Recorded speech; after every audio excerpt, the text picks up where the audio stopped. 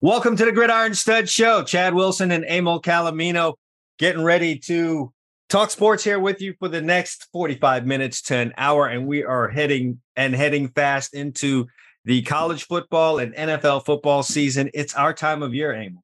It is our time of year. Finally, we get to analyze. Yeah, finally a show called the Gridiron Stud Show is going to have actual stuff happen on the gridiron. Well, what we say is going to happen on the gridiron. It hasn't happened yet.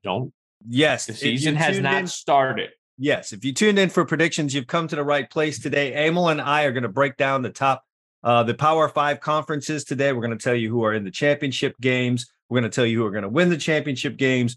We are going to tell you who the surprises will be for each conference, and then who the bums will be for each conference. And yes, I'm using the word bums. If you don't like it, write a letter to the editor. That's not nice. You're calling these kids bums.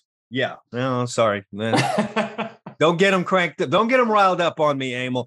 Before we jump into today's topics and our predictions, go ahead and hit the subscribe button on whatever you are listening to right now to stream this show, whether it's Spotify, Apple Podcast, Anchor.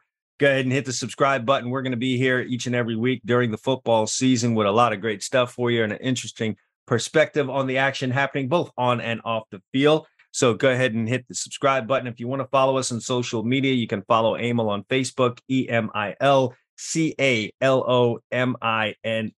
Okay, talk about anything with you over there, whatever your heart desires. If you want to talk to me or see what I've got going on, you can follow me on Instagram, Twitter, and TikTok. It's at Gridiron Studs.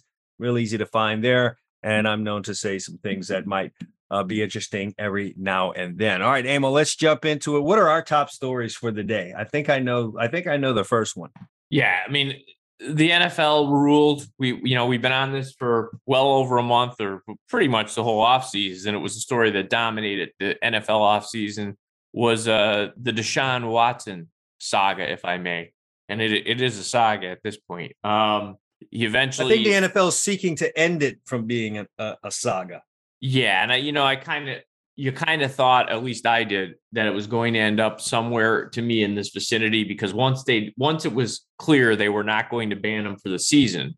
And last week we talked about the 6 games. You tried to give some rationale for it, which I understood what you were saying, but it just seemed light to me based on prior offenses of what people have gotten for 6 games for, based on what's being alleged here. And apparently settle out of court. So, I kind of figured they're going to try to middle this. And today, did we ever dance around with the whole Big Ben thing? Because I hear what you're saying. No, we talked about that, and I've that for years. Do you put these two things in the same category? How do you Let's bring that back up. If I've forgotten, you put both. You put what Big Ben did and was accused of, and what Deshaun Watson has been accused of. Do you put those two things in the same category?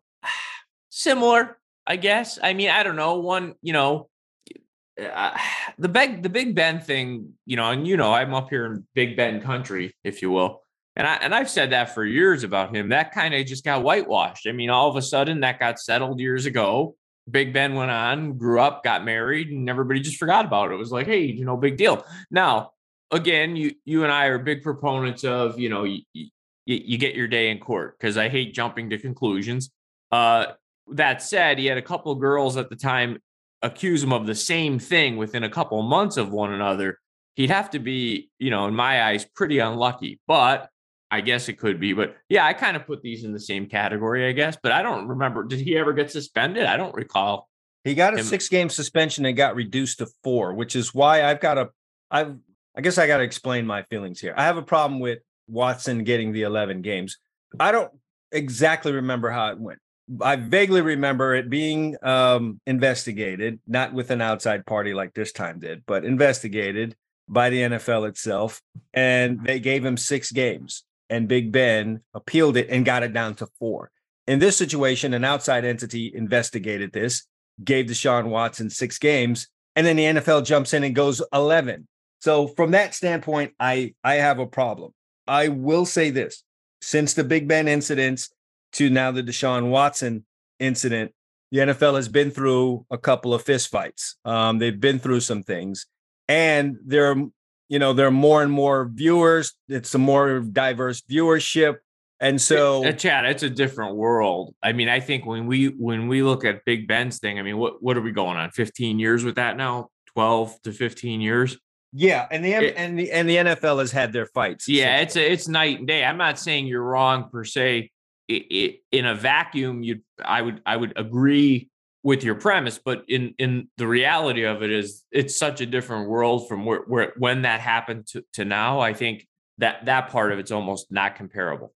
Yeah, it's a different audience, and Roger Goodell, love him or hate him, whatever the case may be, he has a job to do, just like umpires have a job to do, and ticket writers and police officers have a job to do, and his job is to protect the NFL's reputation as best he can. We can argue about how good of a job he's doing on that. In this particular case, he's going to always err on that side. And I think the public outcry and perception from people who the NFL cares about was that the sentence was too light. And so they went about trying to, please people. If well, and I think, and I used this example last show and I got where you were coming from, but it was what I was trying to say is I think, and this isn't me being a fan. I don't care. I mean, if it happened to any team, but I looked at Ezekiel Elliott 4 years ago, or whatever that was, 3 years ago. I forget when he was at that parade. Everybody's drunk. A girl was with him the whole night, but on a float, he pulls up her shirt. She was not stopping him. It was like a New Orleans style party. I don't even might have been in New Orleans. He got 6 games for that. I said, if he's getting 6 games for that, there's no way this is going to stand with this guy getting 6 for what's alleged here. Yeah, so maybe that was an indication that things are getting tougher in the NFL when it comes to things that fall in this category, which is male versus female. Is how I'm. Well, he said, she said, and I think there's a lot here. I think they tried to split the difference. He wasn't going to get banned for a year, so that was the Players Association. I'm assuming the union went in and fought hard there. They came out of 6. The NFL got blowback. They went back. They did what they felt they should do, which is to appeal. And it seems like whoever ruled on this said, okay, if we're not doing 1 year and we're not doing 6 games, let's divide by 2 and go with 11. Because 11 seems like an odd number, right? It does. It really does. I mean, the old schedule I looked at, it was 16 games plus 6 is 22. Divided by 2 is 11. Done. I guess I don't, know if anyone brought out a calculator or a scientific calculator or anything and punched that up while they were doing this. I'm surprised it wasn't 11 and a half. It would have been right in the middle. They could have said, yeah, you got to sit out the first half. Yeah, he jogs out. I'm going to make you a coach here, though. If Deshaun Watson returns after 11 games and the Browns behind Jacoby Brissett are a 7-4 football team, what are you going to do? What would I want to do if I was a coach? I'd want to stay the course with the guy that got me to 7-4. What's probably going to happen is he's going to be a starting quarterback because he's getting paid $230 million for 5 years. That would be something. God forbid he lose that first. I don't think the coach has a say. In today's game, the way organizations are run, and you know how I feel. I bring it up with baseball all the time. I don't think managers run as much of the game as people think they do. And I feel the same way about the NFL. I think a lot of those decisions, somebody just walks in and says, your quarterback's back next week, coach. Yeah, you might be right. You might be right, especially in this situation. If you're the Cleveland Browns, I would fully expect that to be the case. That's just going to be very interesting. The Browns have what I would consider, which, you could get into trouble doing this because you never know what a team's going to be like. But just for, argument's sake, they've got 4 winnable games to start. And, you can get some momentum. 3-1, 4-0, maybe. Sure. Behind a Jacoby Brissett, you can get a little momentum there. And, if you kind of 3-4, 4-3, those next, 7 games, then you're gonna have a situation on your hands when Deshaun Watson comes back. Now I haven't heard. Does he get to practice while he's out, or is he away from the facility? Does he go into exile? Oh, no, I think these suspensions, the way they work, unless they change them, I mean, I think these are all under the same category with the drug suspensions for steroids or drugs. I think you're out away from the facility and the team, and then there's a period of time. I don't know if they let you come back slightly before the suspension ends to get in shape, but you're away essentially. That's my understanding of all of these suspensions. Well, I mean, then that kind of changes things. You're going to be talking about a guy who, has not practiced all year long. I mean, remember, he doesn't get paid this money during the time. Sure. So yeah, definitely. Yeah. Not. No, I don't know what I don't pretend to understand his contract enough. I'm assuming when you're suspended, you don't get paid. Now, I don't know if they have to pay him anyway because of the way that contract. I don't know enough about that contract. They seem to be a ton of guaranteed money in that contract, and they knew what was out there. But I don't know how the league rules work with that. I'm not going to pretend to. No, I understandable. Understandable there. So I mean, it's a chunk of money, though. I'll tell you that. It's definitely a chunk of money. The fine is big because of the amount of games missed. On top of that, there's a $5 million fine. So yeah, I mean, it's a chunk. Yeah. So here's cost them dearly. Let me ask you this before we segue to our next little piece of news. If you're the Browns, because I mean, it looks like all indications are Garoppolo will not be with the 49ers when the season starts. Mm-hmm. Do you try to get him? I mean, you're essentially not going to have your franchise quarterback for 3/4 of the season. I don't know, Emil. I don't know if I muddy up the situation like that. You know what I mean? And you don't want to bring in Jimmy Garoppolo. And I let me just say this about Jimmy Garoppolo, and I'm hurting some Jimmy Garoppolo fans' feelings out there. You don't really know, man. You just don't know. This guy left the New England Patriots and went to the San Francisco 49ers.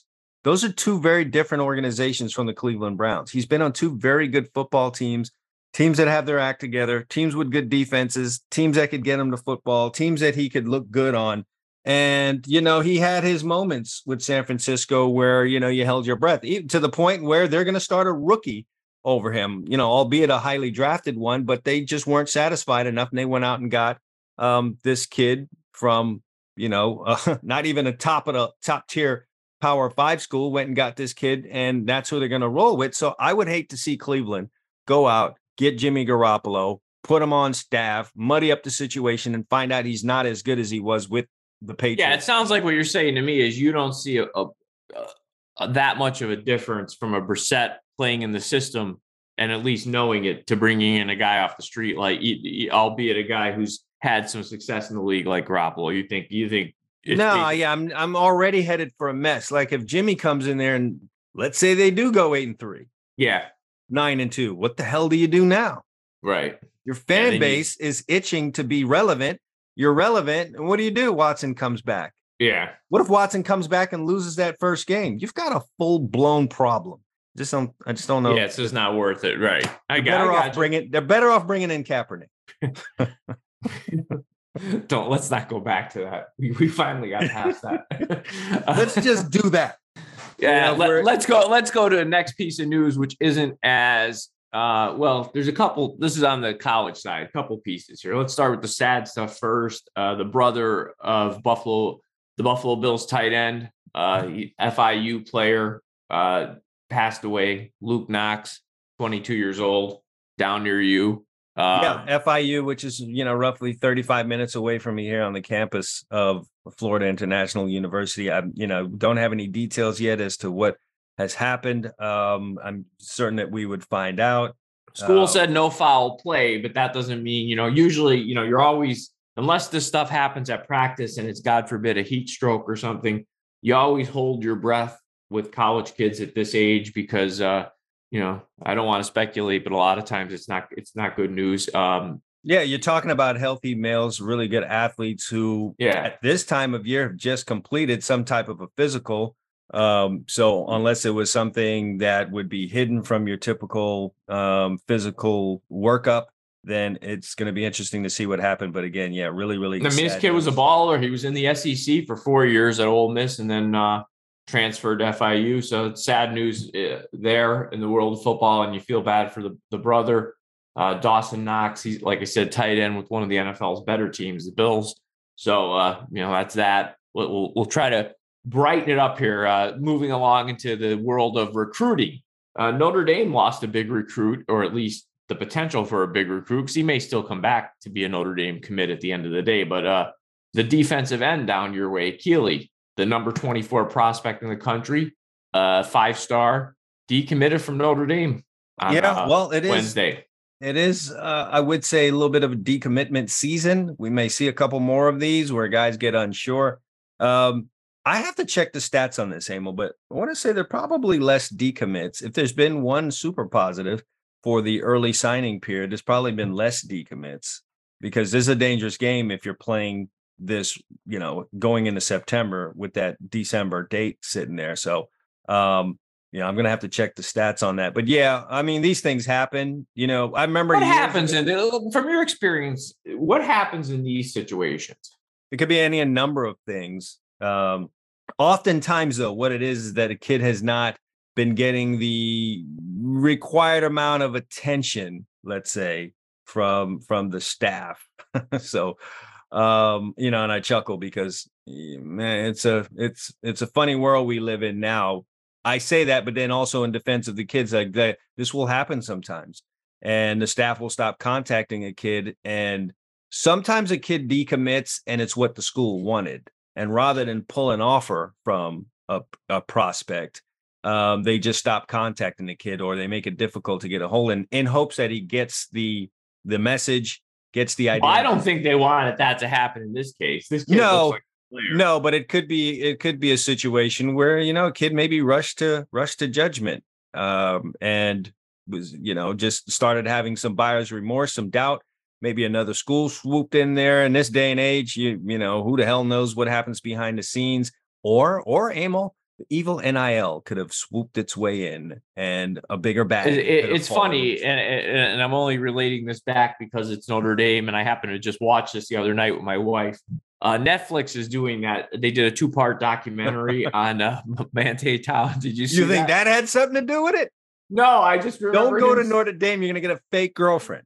No, I just remember him saying, "Did you see this? Did you see this yet?" By the way, no, I've not watched it yet. Watch it; it's good. And I came out of it, and so did my wife, feeling bad for him because the guy that did this to him is now a lady, if that's possible. What do you mean? Is that possible? It's 2022. Right, Anything's possible. No. Yeah, I just from the trailer, I could tell that I was going to feel sorry for Manti. Yes.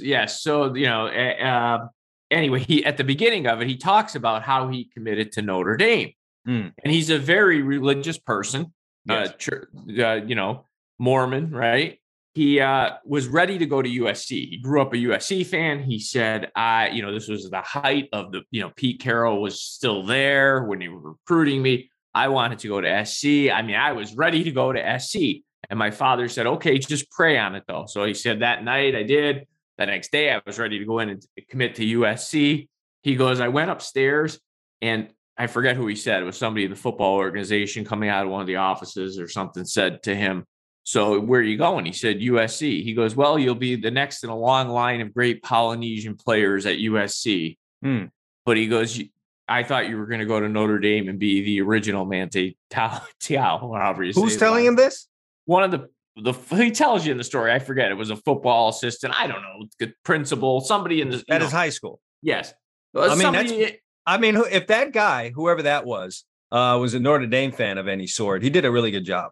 Well, whatever. But what's funny is when you watch this, he says he goes, has his big party at the school. He announces his commitment to Notre Dame, and he goes, I was so sad. Really? Announcing that commitment. He goes, but I felt like, I prayed on it, and that was God's way of saying his plan for me was to go to Notre Dame, because he said, damn, I wanted to go to SC. Yeah. I mean, listen, whoever laid that down did a good job, because he was kind of right in a sense. And part of the appeal for Manti Te'o, along with him being a good player, and everyone should know that there's just so much more talked about in his case outside of what he did on the field, but he was an animal. Emil, he was really damn good, and being Polynesian kind of helped, also being at Notre Dame, but being a Polynesian kid at Notre Dame playing the way that he played really did help his media outburst, for lack of a better term. So, well, right, but it was very much a culture shock for him.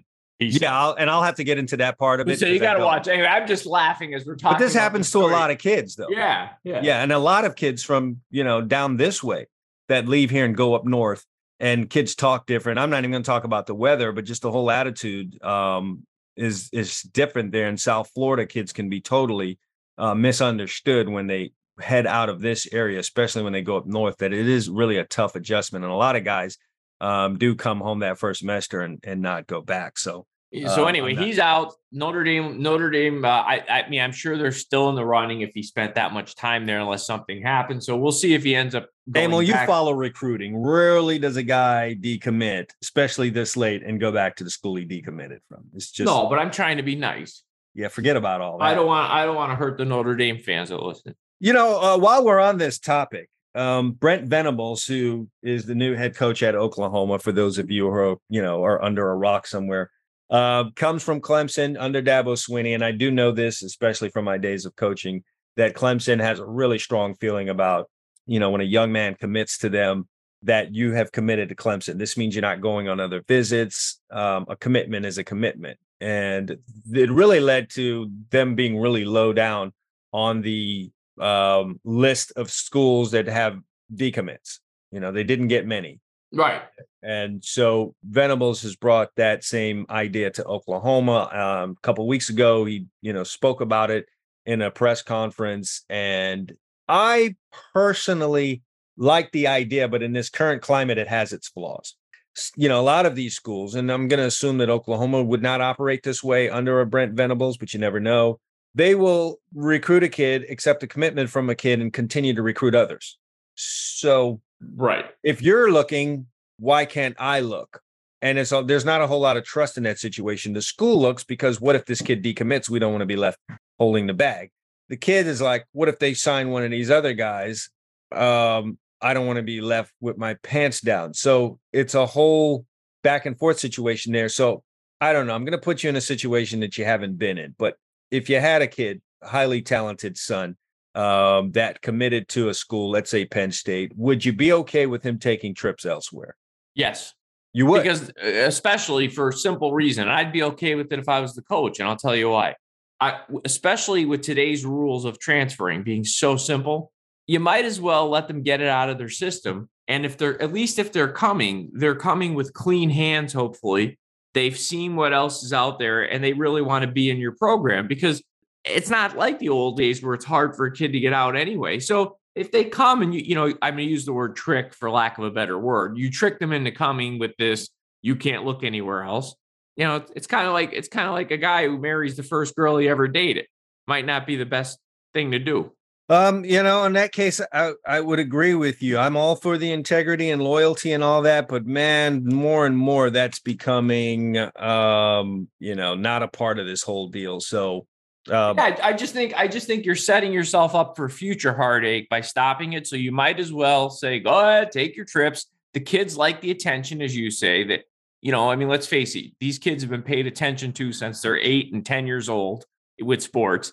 They're divas, a lot of them. They like having the coach pay attention to them even after they've committed. You've just said that. So you might as well let them take their 4 or 5 trips, whatever they get, and they can dress up in the other team's uniforms and put pictures on Instagram and whatever else they're using now, Twitter or Emil, the flip side is you go take these trips, you get comfortable and acquainted with these other places. And even if you keep that commitment with the original place, it does make it a little bit easier for you to go jump in that transfer portal, because I've been to Ohio State and I've been to Michigan State and I've been to Texas, and I feel fairly comfortable because I took those trips down there. And so it's easier for me to say I'm out of here. I agree, but I think that cuts both ways. So the other program that he's leaving is also doing the same thing on the flip side. They're taking kids in for visits that aren't going to end up there originally. And in the end, you're going to get a lot of player movement. We know that. We've talked about it. We covered it extensively all offseason. That's just the nature of the college game right now. Yeah, it really is. So, let's say you're going to get a lot of player movement, Chad. And I don't think there's any way necessarily around that. And I think these coaches that that try to do this, I know where they're coming from. I feel them in a sense that I understand they want loyalty and commitment, but I don't think they're going to achieve what they want to achieve in today's climate. No, especially when, you have situations where, a kid could be a pretty damn good player. He commits to school and then a 5-star decides he wants to come there, and you're not going to say no to the 5-star. And then on top of that, he gets an NIL deal, which starts you thinking that there are obligations here. And so a kid's going to get put on the field. He's going to get a lot more chances than I am. So yeah, definitely a difficult situation. There are a lot of things that have just gotten really hard. It seems like they were trying to do things to make recruiting easier, at least for the prospects, but the reverse has happened. And so two more topics before we get to our main topic today. Chad and I are going to go through all 5 Power 5 conferences. We're going to give you the title game, who we see being in the title game, who we see as the eventual champion, who we think will surprise in the conference, and who will disappoint. And disappoint doesn't necessarily mean, as Chad initially said, being a bum. But if we expect you to be 11-1 and you go 8-4, you're a disappointment. So we're going to get to that. We have two more topics I want to touch on before we get there. One, quickly, and you and I have talked about this again, and now it's playing itself out.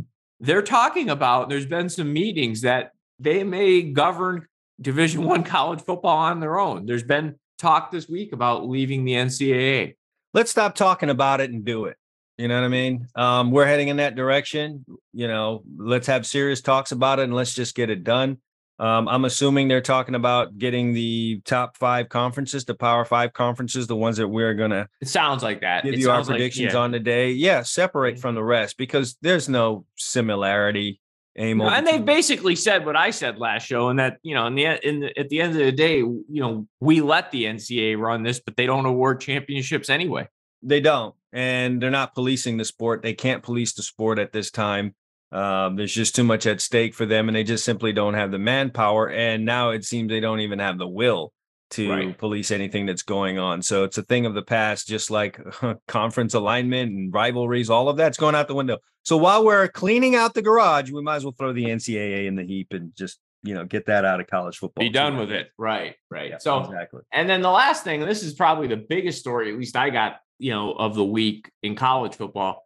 The Big Ten has finally completed their deal. It's an NFL-like deal. It's a 7-year TV deal, $7 billion between 3 networks, which will be carrying Big Ten games, Fox, CBS, and NBC, different time slots and whatnot. Very similar to the way the NFL negotiates a TV deal. So you do the math, 7 years, not hard, $7 billion. That's $1 billion a year for Big Ten rights. They got 16 teams, well, minus some expenses. That means every team's probably getting $50 billion a year from the TV deals. 50 million, sure. 50 million, excuse me. I just made them. Geez. Yeah. I've been talking about Elon that would be a really rich contract. That would be really rich. 50 million. I'd fight to get some of my eligibility back and try to. Yeah, sure. No, it's definitely going to help coaching contracts. I think the Big Ten is making really big moves here. I think they're tired of hearing all of the SEC nonsense. I've noticed the moves that they've made. It started years back where they, brought Urban Meyer in, they brought Jim Harbaugh in, they wanted some star power at the head coach positions because whether people want to believe that or not, the head coach is really a big deal in college football, more so than in the NFL. So they started doing that, and lo and behold, the conference just started getting stronger, and now they're doing things with television rights, and they're pillaging other conferences. And I think they're really positioning themselves to be, if not 1B, at least number 2 in this whole conference fight thing. And so kudos to them, though. I do want to see someone take on the SEC and just not have them run away with it. Well, it's better for the sport. I mean, even if you're an SEC guy like you, I mean, it's better for the sport. And you're not really an SEC guy. You're a Miami guy. So unless they join the SEC. Well, I would, listen, when I was playing and we were an independent my first year there in 92, and we were talking about moving to a conference, I really wanted to go into the SEC. I don't want to say I saw the future. I just saw it as, this is the big time football. And, we responded by going to the Big East. Go figure. But I hated everything. You are on the East Coast. And we're also in the deep South. I mean, the South. Listen, you'll never convince me Miami should be in the SEC. So that's a whole other show. Yeah. I mean, if you're talking about the fan bases and the makeup of the fan base, sure. But who's further south than us? I mean, Emil, I could throw a rock and, hit Cuba from here. So sure, yeah, that's what I'd wanted. But nevertheless, let's get to what people are waiting for. Anybody tuning into a show like this wants to hear where we're going here with our predictions. We're not. They want to get mad about what we predict for their football team. So go ahead and get pissed off. Get ready to get pissed off if we don't crown your team here today, but this is honestly how we see it. Emil, Chad and I are going to go through these conferences. We're going to have a general discussion. We're not going to sit here and try to give you everybody's record. We're going to give you, we're going to generally discuss the conference at the end. We'll tell you what each of us thinks about the conference.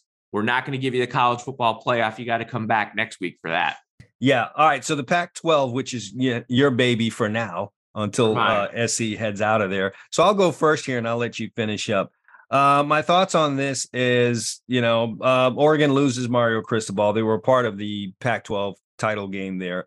He's left some talent there, but I don't see them being back in a championship game there, Emil. My two top teams I see at the end of all this, and the two top teams this year, for those who did not know, forgot maybe, is they're not doing East and West. It's the two top teams will play each other.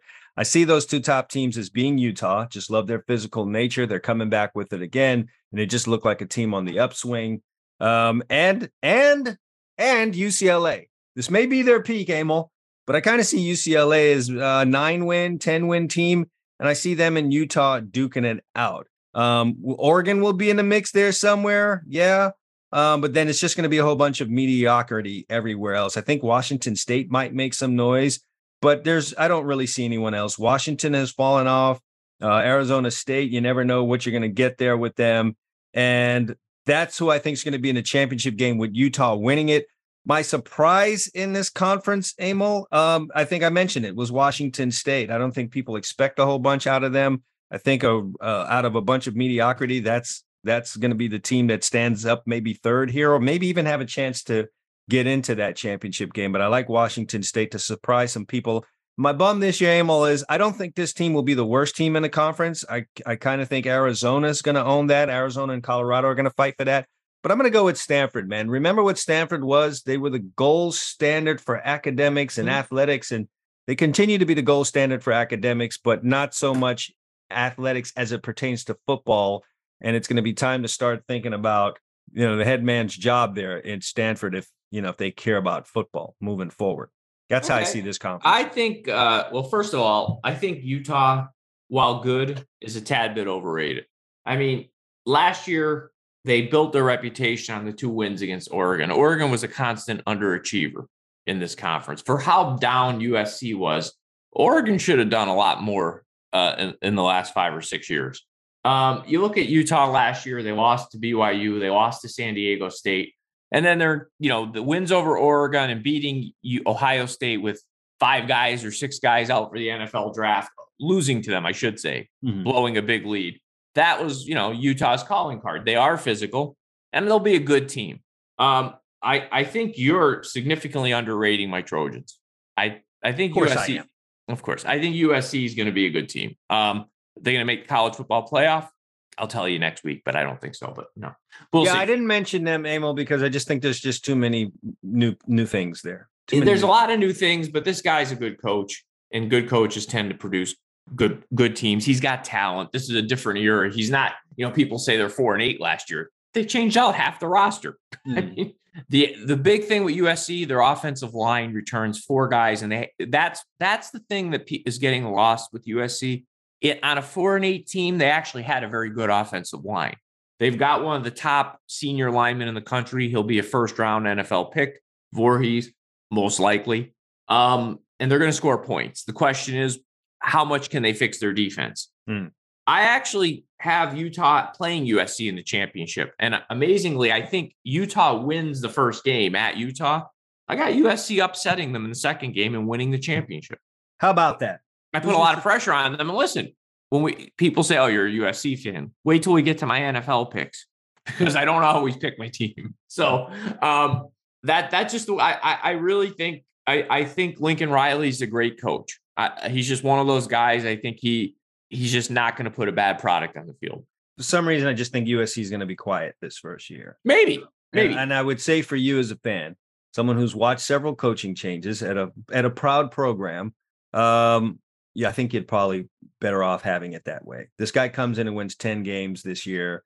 Your fan base is going to have hell down the road after this. How many years do you get the Caleb Williams kid for 2 years, right? Yeah. Yeah. There better be a good replacement, and you better continue. Right now, the commit is Nelson. Yeah, sure. And we don't know what he's going to be. I mean, looks good. You just never know. I know.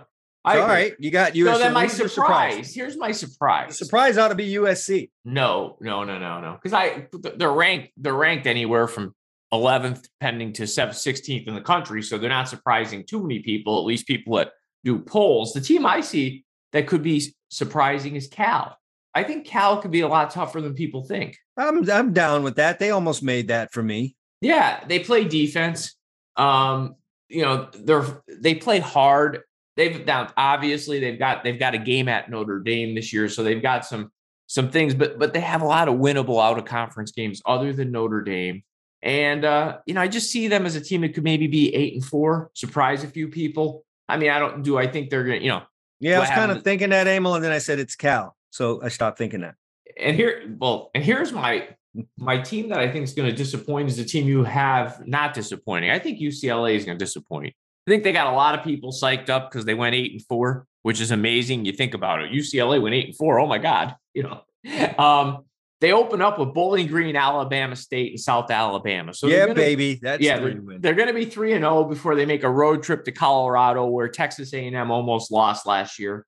Are you kidding me? Colorado is going to be cheeks. That's not happening. They probably will be. But my point is, this is great for UCLA, though, who only returns 2 starters on defense. This is how you want to start the year off. Get guys right. Until you run into Washington, Utah, and Oregon in a row. And listen, if you're trying to convince me that there's any 3-team lineup on a schedule in the Pac-12 that's going to be difficult for anyone, you're just not going to do that. For UCLA, it will be. Anyway, I have them as a disappointment. Do I think they're going to be horrible? Absolutely not. But I've got them more of like the 7-5 variety than what you have. Holy Trojan horse.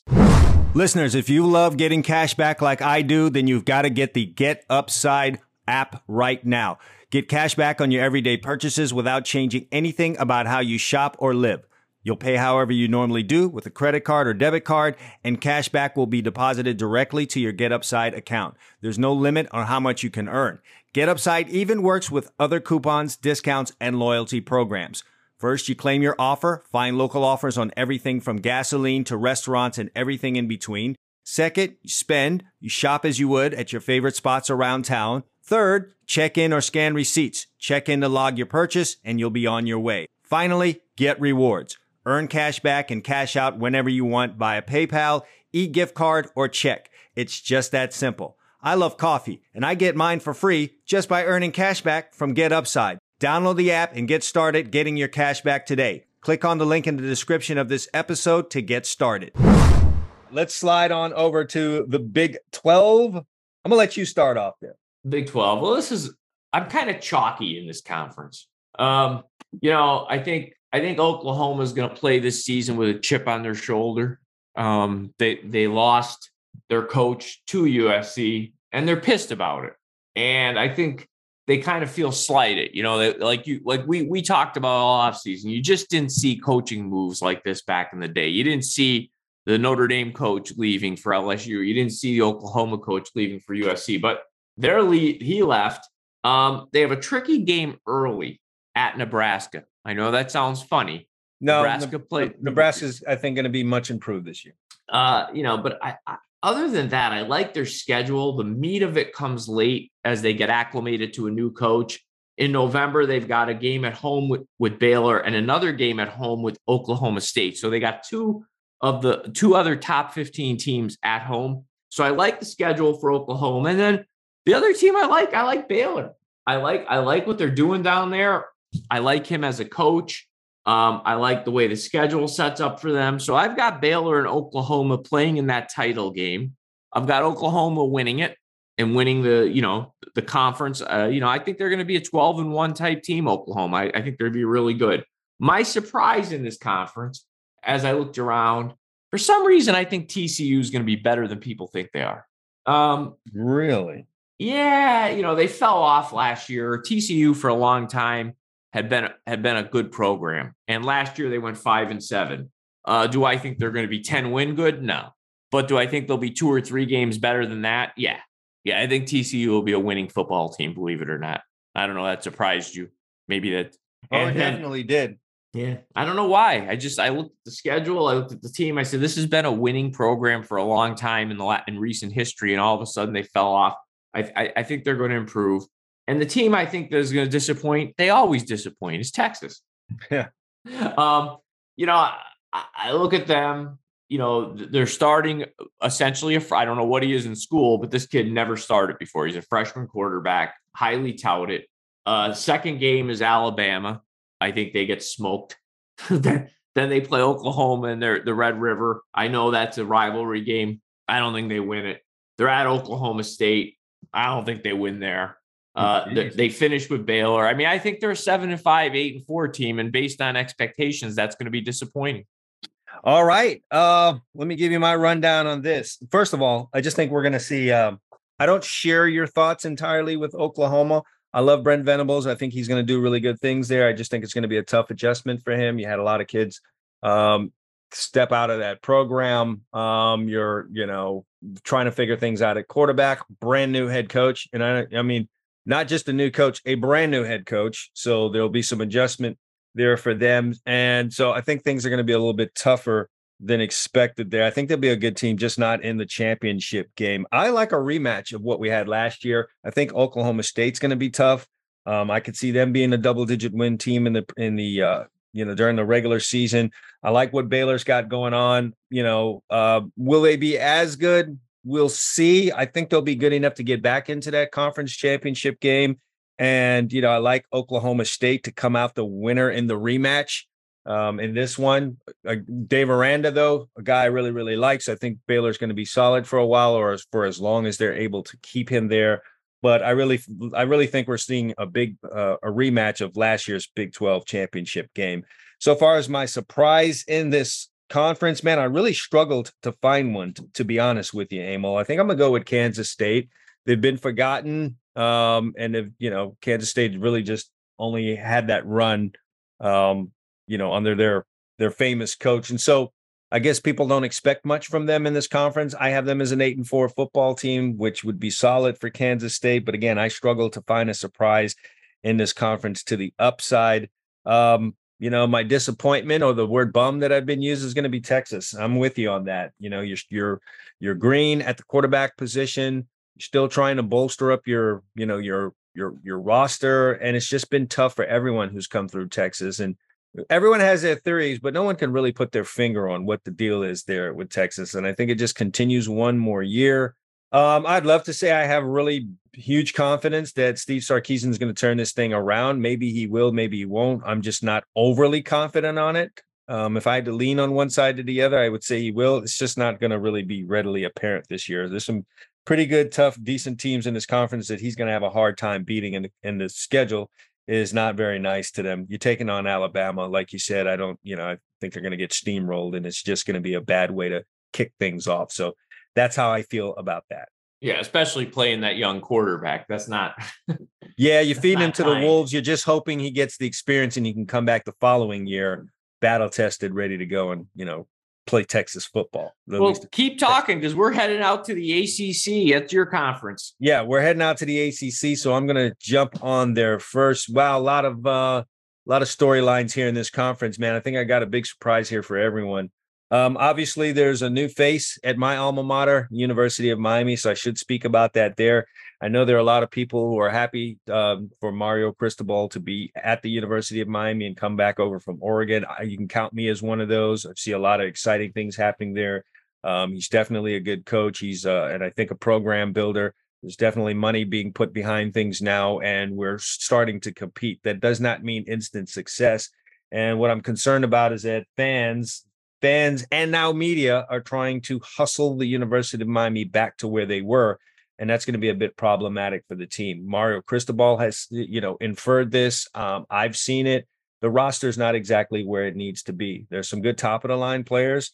There's just not the depth that you're going to need. And you run into things during the year. And I'm just not sure that they're going to be able to withstand that. So, 7-5, 8-4 wouldn't surprise me, Emil. It would probably piss a bunch of people off, but again, I think it's not going to be the blazing start that people want, but I think towards the end of the year, people will see things starting to move on the field in the direction that they want. That Clemson game towards the end of the year would be very telling. I mean, even if you don't win the game, if you have a really, really good showing there, that would be good. So far as who I think is going to be in this championship game, maybe a surprise here. I think Pitt's been a really good football team, and yes, they lost their quarterback, but they've been building something there. And in the meantime, before a Miami blows up, I think Pittsburgh is a solid football team, and they're going to talk about playing with a chip on their shoulder since your school, stole their wide receiver. I think they're a team that's going to feel a little stepped on. So I think they'll have a lot of spunk. I like them to come out of the Coastal Division. Over in the Atlantic Division, though, I think we've got a really, really big game coming down to. I think this conference is going to come down to not Clemson anymore. Not Clemson. The Clemson's going to have a problem this year. I think the big game here is going to be November 19th, NC State versus Louisville. I think that's going to be the two top teams in this conference, this side of the conference, this division. And I kind of have that. I think NC State, it's going to be a road game for them at Louisville. I think I have them coming out on top here. And I like NC State to face Pitt in the championship game, with Pitt winning it. Just off of a little bit of experience there. But I can go 50-50 on that. You ask me tomorrow, I might say NC State. I think that's what it's going to come down to. So far as the surprise in the conference, I've mentioned it. It's NC State. I don't think anyone's thinking about NC State, but this has been a solid team the last few years, and they're returning 10 starters on defense. They're going to come out. Do you really consider a team ranked in the top 15 a surprise, though? Yeah, I don't think anyone's thinking about NC State in this conference, though. They may be ranked, but it's been all about Clemson. Everyone's talking about Miami. They'll mention Virginia Tech. They'll say North Carolina. They'll mention all of those teams, even Louisville, before they mention NC State. So I've got them. They may be in the top 15. I've got them going all the way to the end here in this conference and potentially winning it. Okay. Potentially winning it. So I'll call them the surprise on that. So far as who's going to disappoint, Emil, it's Florida State. I don't know what has happened to this program. I think we're looking at 4 straight losing years. We're heading for number 5. It's just fallen so far, so fast from the crab legs days, from the Dalvin Cook days, that it's just unreal. And people in state just can't even understand it. But I think Florida State's headed for another losing season. 4-8 wouldn't surprise me. Do you see the commonality here? What's that? Well, amazingly, the team I have to disappoint in the Pac-12 would be UCLA, and amazingly, the team you have to disappoint in the ACC would be Florida State. Well, at least I've got recent history on my side. You just turned a winning UCLA team into I don't have recent history. I mean, after that brilliant 8-4 run UCLA had last year, I mean, they were never shitty before that point. Well, listen, FSU is fresh off of being trash, and it looks like they're going to continue to be that. So what they do with their head coach after this, I have no idea. They need stability there, but if they're not winning, it's going to be tough to, please the fan base. So, yep, FSU, my disappointment in the ACC. Okay, you and I are in like different area codes in this conference. I'm going to go, since we're so different at the championship level. Let me first go with my surprise. I'm going to throw you a curveball. My surprise is a team you mentioned, Louisville. I mean, I don't think anybody's really, really thinking about Louisville, other than you, apparently. Yes. I think they're going to be a 9-4, a 9-3, 8-4 type team, which I don't think a lot of people believe, but I agree with you on that. I think they're going to be a good team. The team I think that's going to disappoint is Pitt. Say what you want, but you graduated a first round quarterback. He's with the Steelers. You're bringing in a guy who couldn't start on a 4-8 USC team. Okay. USC is always connected with you. No, well, I mean, I can't help it. I mean, he's to that program. They're connected. Both who they traded a quarterback for a receiver, I guess. Yes, and the trade would not be straight up. Okay, so I mean, it would not be a fair trade if you're looking at the talent that went in and out. And I just think Pitt's being ranked like most preseason college rankings are based on last year, where they had an excellent year. I think it's hard to remove 2 first-round talents, one who is in the NFL and one who will be in the NFL, and stay there. Okay, so I have them as a disappointment. I don't think they'll be trash, but I think they're an 8-4 to 7-5 type team, not what they were last year. So that leads me to, I think Miami's winning the Coastal Division. You're making it like your school stunk last year. What were they, 8-4? Emil, it was the most chaotic 8-4 you'd ever. It was, but again, they have experience. They got experience last year, and they've got a guy that led them through that chaos, the quarterback.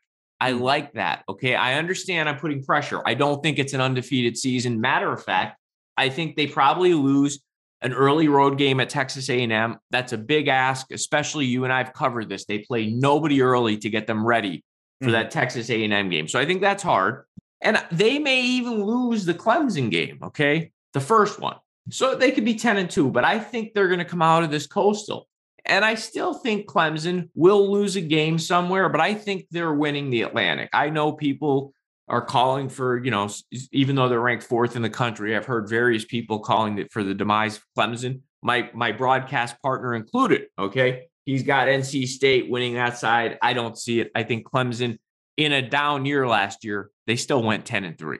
That was their down year. They had a down year. They went 10-3. You don't seem down until you see this year. Well, we're one of us is going to be this is one where we're not even close. Okay. So one of us is going to be very right and one of us very wrong. Who's your winner? I actually have Miami upsetting Clemson and winning the ACC. Look at them pandering to the crowd here. I'm not pandering to the crowd. That's that I've said for a long time, I thought that getting Cristobal was huge. Yeah, no doubt. No doubt. On Clemson, in my lifetime, I have always judged the future of things based on the people. And for years, people wanted Brent Venables to be to come head coach their football team. Now, I know he has a connection to Oklahoma, and Oklahoma came open. And one could argue that he was probably sitting around waiting for that. I don't know about that. He got some pretty good job offers over the years, and he resisted them all. And it is at this time that he decides to leave. That's a little bit telling for me. And then you lose the offensive coordinator as well. You had some troubles last year, and you know what, Emil? There are some in this side of the ACC, the Atlantic Division. You've got some tough cookies. You've got Wake Forest, who was a double-digit win team last year. NC State, we talked about, is ranked in the top 15. You've already said Louisville is going to be tough. I think Boston College might surprise some people. So they can't really just mosey on through this conference anymore. And it's going to weigh toughest on them mentally over anyone else because of, what they've been over the last few. That's just my thoughts. Someone's going to be right here and wrong. Yeah. So. Listen, I'm glad we're not the same. It makes it very interesting. So we're going to see. I've got Miami. You've got Pitt winning the conference. We're going to see. Let's go. I'm going to keep talking now. We'll snake over here to the Big Ten. And I mean, to me, this is the epitome of chalk. I've got a title game of Ohio State, Wisconsin here. I think Ohio State's loaded. I like Wisconsin's schedule. I think they're going to be their normal pain in the ass Wisconsin. If you enjoy entertaining football and you're not a Wisconsin alum, they're not a game you want to turn on most Saturdays, but they win a lot of games. Very Big Ten, that region of the country football. They represent old school, pound and ground, ground and pound, as they say. So, but I have Ohio State winning the conference. Probably 12-1. It's going to be hard to go undefeated in that kind of conference. In that conference, they'll find the loss somewhere. Mm-hmm. My surprise is Nebraska. I got them like 8-4, maybe even 9-3. They lost a lot of games last year. One score games. We Oklahoma comes to mind, right? I mean, they lost, I think, 24-21. They had a whole slew of them if you go through Nebraska's schedule. And I think at some point, they start to turn in their favor. And I think this is the year. So, I mean, if not, they're going to have a new coach. So I think, the pressure's on, but I see them being like 8-4, 9-3. And I think the disappointing team this year is Penn State. I really do. You must have gotten beaten up quite a bit as a kid living in this region of the country. Well, again, I don't think Penn State's horrible by any means. I just think that the expectations for Penn State and where they end up, to me, Penn State just feels like an 8-4 team. Look at their schedule. They start off on the road in their opener at Purdue in the conference game. A couple weeks later, they go down, they play Auburn, rematch last year of a game that was tied up at Penn State. Okay. Always tough to win on the road at an SEC team. They've got a road game at Michigan. That's no cake. cakewalk. Ohio State comes to their place. Then they close with Michigan State. I just see like an 8-4 Penn State team here, and I think the expectations for Franklin's program are more than 8-4. Yeah, most definitely. Definitely if you're from that region of the country. So okay, once again, down on Penn State, this guy. Here's how I see things. I'm going to start off with my disappointment. I think the disappointment, I'm sorry to say this, is going to be Michigan State. Very difficult for them to live up to what they did last year, and that was they were 11-1 football team. There are some things they're going to have to replace there, and there's going to be some fallback this year. Am I saying this is for the entire future of, Mel's tenure there? No. I think he's a damn good coach. I think Mel Tucker is going to have things, solid and in the right direction there in Michigan State. I just think there's going to be some pretty big fallback this year. They could be a 7-5, 6-6 team. So I think that's going to be the disappointment in this conference, that they're just not going to be in the running again. And that 56-7 loss against Ohio State kind of unearthed some things that they're going to have to tidy up and fix. So that's just my thoughts on that. Surprise team is going to tie into the conference. I'm going to blow your head off with this one. I like Minnesota in that west side of the Big Ten. How much do I like them? I like them to be the representative out of that side of the conference. So they're your surprise and your championship pick, huh? Yeah, they are my surprise and my championship pick. It's, Wisconsin is Wisconsin. We all know the west side of this thing has been needing fixing for years. They needed to throw a team or two from the east over to the west, but it is what it is. But I just think this is a year where, Minnesota's up and coming. They've got a damn good football coach, and I think this is a year that they can get a Wisconsin. I see them being 9-3 versus a Wisconsin 8-4, and they're going to represent for, I think we all know who's coming out of that east side. Ohio State is an embarrassment of riches when it comes to talent, and they've got a pretty good coach, it seems. And they will get their get back against Michigan this year because it really is set up that way. And I like Penn State to be a real tough customer this year. I like them to be a double-digit win team, but no one's going to be able to stand in Ohio State's way in this conference, whether that's the East or the West. So I think we're going to end up with a ho-hum championship game. I think Minnesota fights really good in that early going because that's what they do, but then they run out of enough smoke. So Ohio State wins that going away. And probably, we're going to talk about this next week because, by the way, do need to tease this.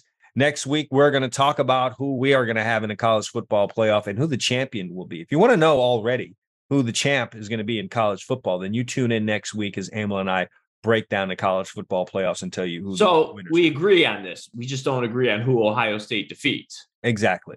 All right. So that's who we have here. And we're going to round this whole thing up with the godfather of them all, the conference of all conferences, and that's the SEC conference. I probably just made a couple of our listeners throw up, but it is what it is, folks. You're just going to have to deal with it. So let's just talk about the SEC. I think I'm going to start off with who I think the disappointment is going to be. And I know there are people expecting some things from South Carolina. I'm not entirely sure why. They like Shane Beamer, I guess. He does have some energy and some spunk and a little, piss and vinegar as a coach. He's still at South Carolina, and they're going to be running behind it. Don't get me wrong. Vanderbilt is still going to be the doormat of this conference, but we're talking about expectations here. And if you're expecting Vanderbilt to win more than one game, then you've been at a bar too long. So They're just going to do Vanderbilt things. I just think people are expecting some things out of South Carolina, like maybe threatening in that East, some kind of a way. So you have South Carolina as your disappointment. Yeah, I don't think South Carolina is going to be right now what people think they're going to be. I actually think they may end up with a losing record this year, 5-7. I mean, the schedule is not all that kind. And I just think Shane Beamer needs a little bit more time before people spread this kind of love on him. Surprise in this conference. My surprise in this conference, which is, kind of tough to find. And what's tough about finding the surprise is that, everyone pays attention to this conference. So to say someone's going to surprise is kind of difficult to do. I'm going to just say Mississippi State, perhaps. Mike Leach is down there in Mississippi State. Yes, people may have forgotten that because it's the SEC and they've got all these other big names rolling around there. And they've got, Jimbo Fisher and Nick Saban getting ready to get in the octagon. But yeah, Mike Leach is down there and he's doing decent things. And I think they could make a little noise and probably get in people's way. By no means am I saying they're going to come out of the extremely difficult West, but I could see them being an 8-4 football team and people kind of looking side-eyed at Mississippi State and Mike Leach and like, hey, what are they doing down there? So that's going to be my surprise. Championship game, Emil, shocker here. I'm going to have Georgia face Alabama. How about that? Wow, that was hard. Amazing. Can you believe it? So far as what I think is going to happen in interesting places like LSU. If folks are down on Brian Kelly, you should stop that. He's won everywhere that he's gone. And I'm going to point out to people that LSU's program, when you've got a solid coach in there, you win. Nick Saban won a championship at LSU. Okay. Yeah, I mean, I can't disagree with you. Les Miles won a championship at LSU. Ed Ogeron won a champion. The last three coaches of this establishment walked away with a ring. So this is a solid coach. They're going to win games. I just don't, again, I think it's going to be a slow burn. I got a slow burn for all these new coaches. I don't think anyone's coming in this year and conquering all earth. So I see them as 8-4. If you want to know what I think is going to happen to Florida, I'm going to tell you guys something. If you're a Florida Gator fan, that you need to hear. This is what you want to have happen. I see a 7-5, 8-4 Florida team. That roster needs some retooling and some work. I'm hearing that Billy Napier is a good coach. I don't know if that's wishful thinking or if that's actually what's happened. I haven't put my boots on the ground. The last couple of Florida coaches have come in there and won big right away, and then the fan base has turned on them. So for you Florida fans out there that were hoping to have a coach for more than 2.8 years, you better hope Billy Napier doesn't come in there and win double digits. And I don't think he will. I think this is a 7-5, 8-4 football team, so I don't see it happen. I see Georgia, Emil, being undefeated like they were last year. The schedule says that they will. So, Georgia's schedule really sets up for undefeated season. Yeah, it really does. Almost in an embarrassing type of a way. So yeah, it's a very, very, very soft schedule. Yeah, it's a nice little softball itching to be hit over the fence, and they will, I think, because they have an embarrassment of talent there. So I see them undefeated against Alabama at 10-2. What do I think of Texas A&M? Big game against Alabama. You know, Jimbo's going to have to step up and cover those checks. I think he bounces them. I think they're an 8-4 team this year, maybe 9-3. Maybe I'm more 9-3 than 8-4. I think they're the second best team in the West, but not quite good enough. Okay, so who do you have winning it? This is one of those funny deals because I really think we're gonna have a situation where these two teams are teams that are also going to be, you know, possibly going into the college football playoff. I think in a reversal of what we had last year, where Georgia lost. And both, you know, kind of seemed like Alabama did a thing there. But I think Georgia wins it this year, beats Alabama, and, you know, both teams get in, that type of deal. The stuff that pisses people off. I gotcha. Well, the top of the conference, we see almost identical. I have hard to see it any other way, though. It is. I mean, you know, you look for places maybe to pick an upset but this conference, to me, I don't see how comes down to anything other than Georgia and Alabama, although I have Alabama winning the conference.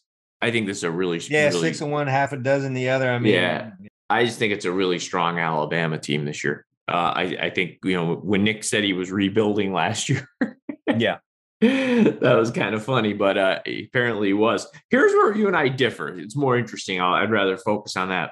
I think South Carolina is going to surprise this year. Drinking the tea, huh? I'm drinking it. You know, 8-4. I think I just think that they have. Well, that means talent. You've got someone in that East laying an egg. If you think South Carolina is, you know, your disappointment's coming out of that East as well. No, actually, it's not.